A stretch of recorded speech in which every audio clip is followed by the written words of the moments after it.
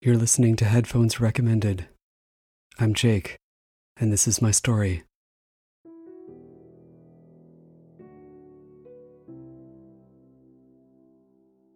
My first day of quarantine was less a choice about infectious disease than it was about treating a broken heart.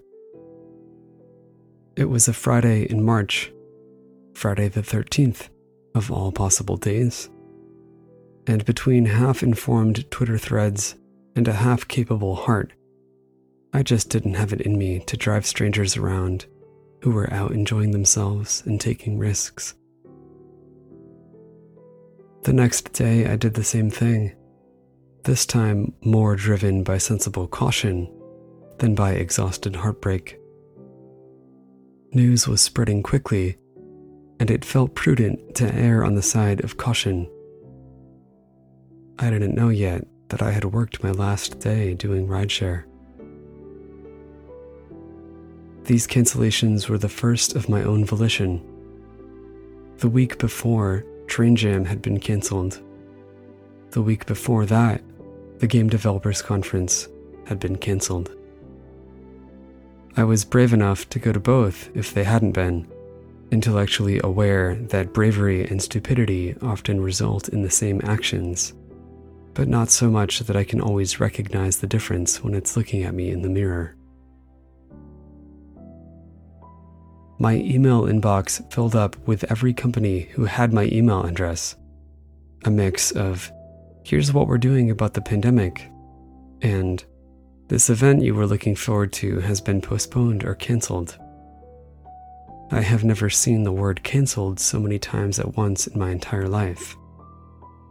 I started staring at it completely saturated, thinking about how it's weird that you can spell it with one L or two. Strangely, it's the only word in my written lexicon where I prefer the British variant. The TV commercials changed more slowly, because all of the TV I hear is on in the background while my parents watch recordings on their DVR. The ads on The Price is Right were unchanged for weeks before I noticed a difference. The first I heard was for Burger King, now advertising contactless pickup and delivery. That had become important because all restaurants in my area of the world were now closed except for takeout and delivery. My voluntary decision to isolate a little before everyone else around me became a mandatory imperative not to leave the house. The first time I wore a mask to the pharmacy, I was the only customer with one on. Now it's rare to see someone without a mask in public. Every single thing I had planned was erased, whether it had a calendar date attached to it or not. Go to that concert, get out of debt, have a birthday party, find a stable relationship. All casualties of quarantine. The days in my journal ahead of me went from crossed out events to blank pages, still holding space even if I hadn't written anything in them yet. The existential whiplash was harsh, but I'm more practiced at it than most. I've survived system shocks like this before, as recently as 6 months when I destroyed my car and my computer in the same week. Unable to leave the house, unable to work in any way, forced to put life on hold, I can do these things. I'm used to cutting away the pieces of my world, getting a good look at the person hiding beneath them. When what I see is a broken, bleeding mess, I don't run from the wreckage anymore. I do surgery. I took inventory faster with this crisis than the last, still succumbing to a period of mourning, but eager to make a plan. I felt like a shipwrecked sailor. What supplies do I have left? Can I make a shelter? What can I eat? How am I going to get off this deserted island? Don't let the terror sink in, Because terror is something only to be taken in small, momentary doses, not placed on a drip feed injected over months. You're in this for the long haul, so how's it gonna be?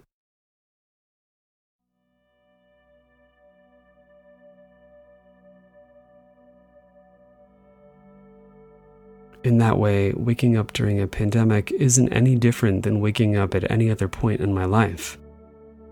I have the same 3 questions to ask and answer. It's just that the backdrop of calamity is in our shared public consciousness now. Usually when we suffer alone. Still, there are only these 3 questions for me. Who am I? Who do I want to be? How am I going to get from the first answer to the second? When the immediate despair quieted down, maybe just when I stopped giving it so much space, it's hard to say, I got to work. I've always wanted to make video games, so I decided that now was as good a time as any to start programming every day. If I couldn't go to concerts, I could at least tune into the live streams of my favorite artists online. I might not be able to have a birthday party, but I could still invite my friends to watch movies with me online. I could write, I could read, I could make new things I hadn't thought of making before. I can only make the best with what I've got, and isn't that the same as ever?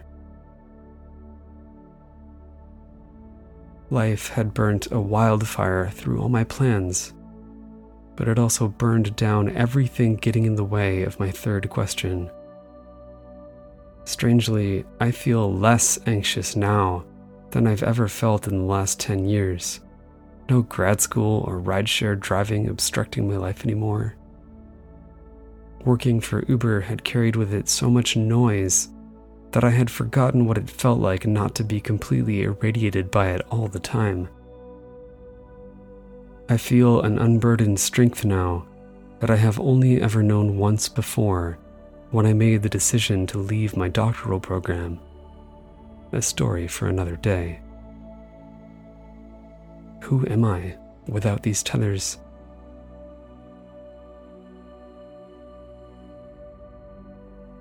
I started this disaster feeling like a bookmark between books, purposeless and lost, waiting for another chapter to find my meaning again.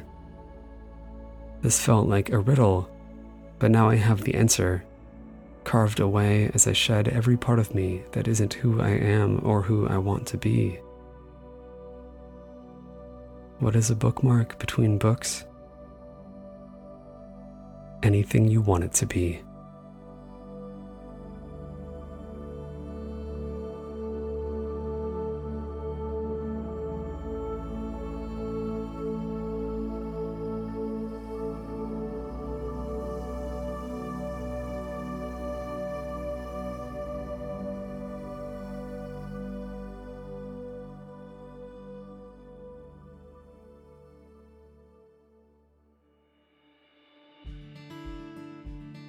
Headphones Recommended is written, recorded, and produced by me, Jacob Vanderend. All of these stories are true. This show is ad-free and completely listener-supported by folks just like you. Find out how to get involved at headphones.show, where you can find links to the Patreon, social media, and more. Don't forget to rate the show on your podcast app of choice and to tell your friends. Every rating and recommendation goes a long way. Questions? Comments? Want to do a guest episode? Want to be a guest artist? Email us at info@headphones.show. Thanks for listening, and I'll see you next week. Be good to each other out there.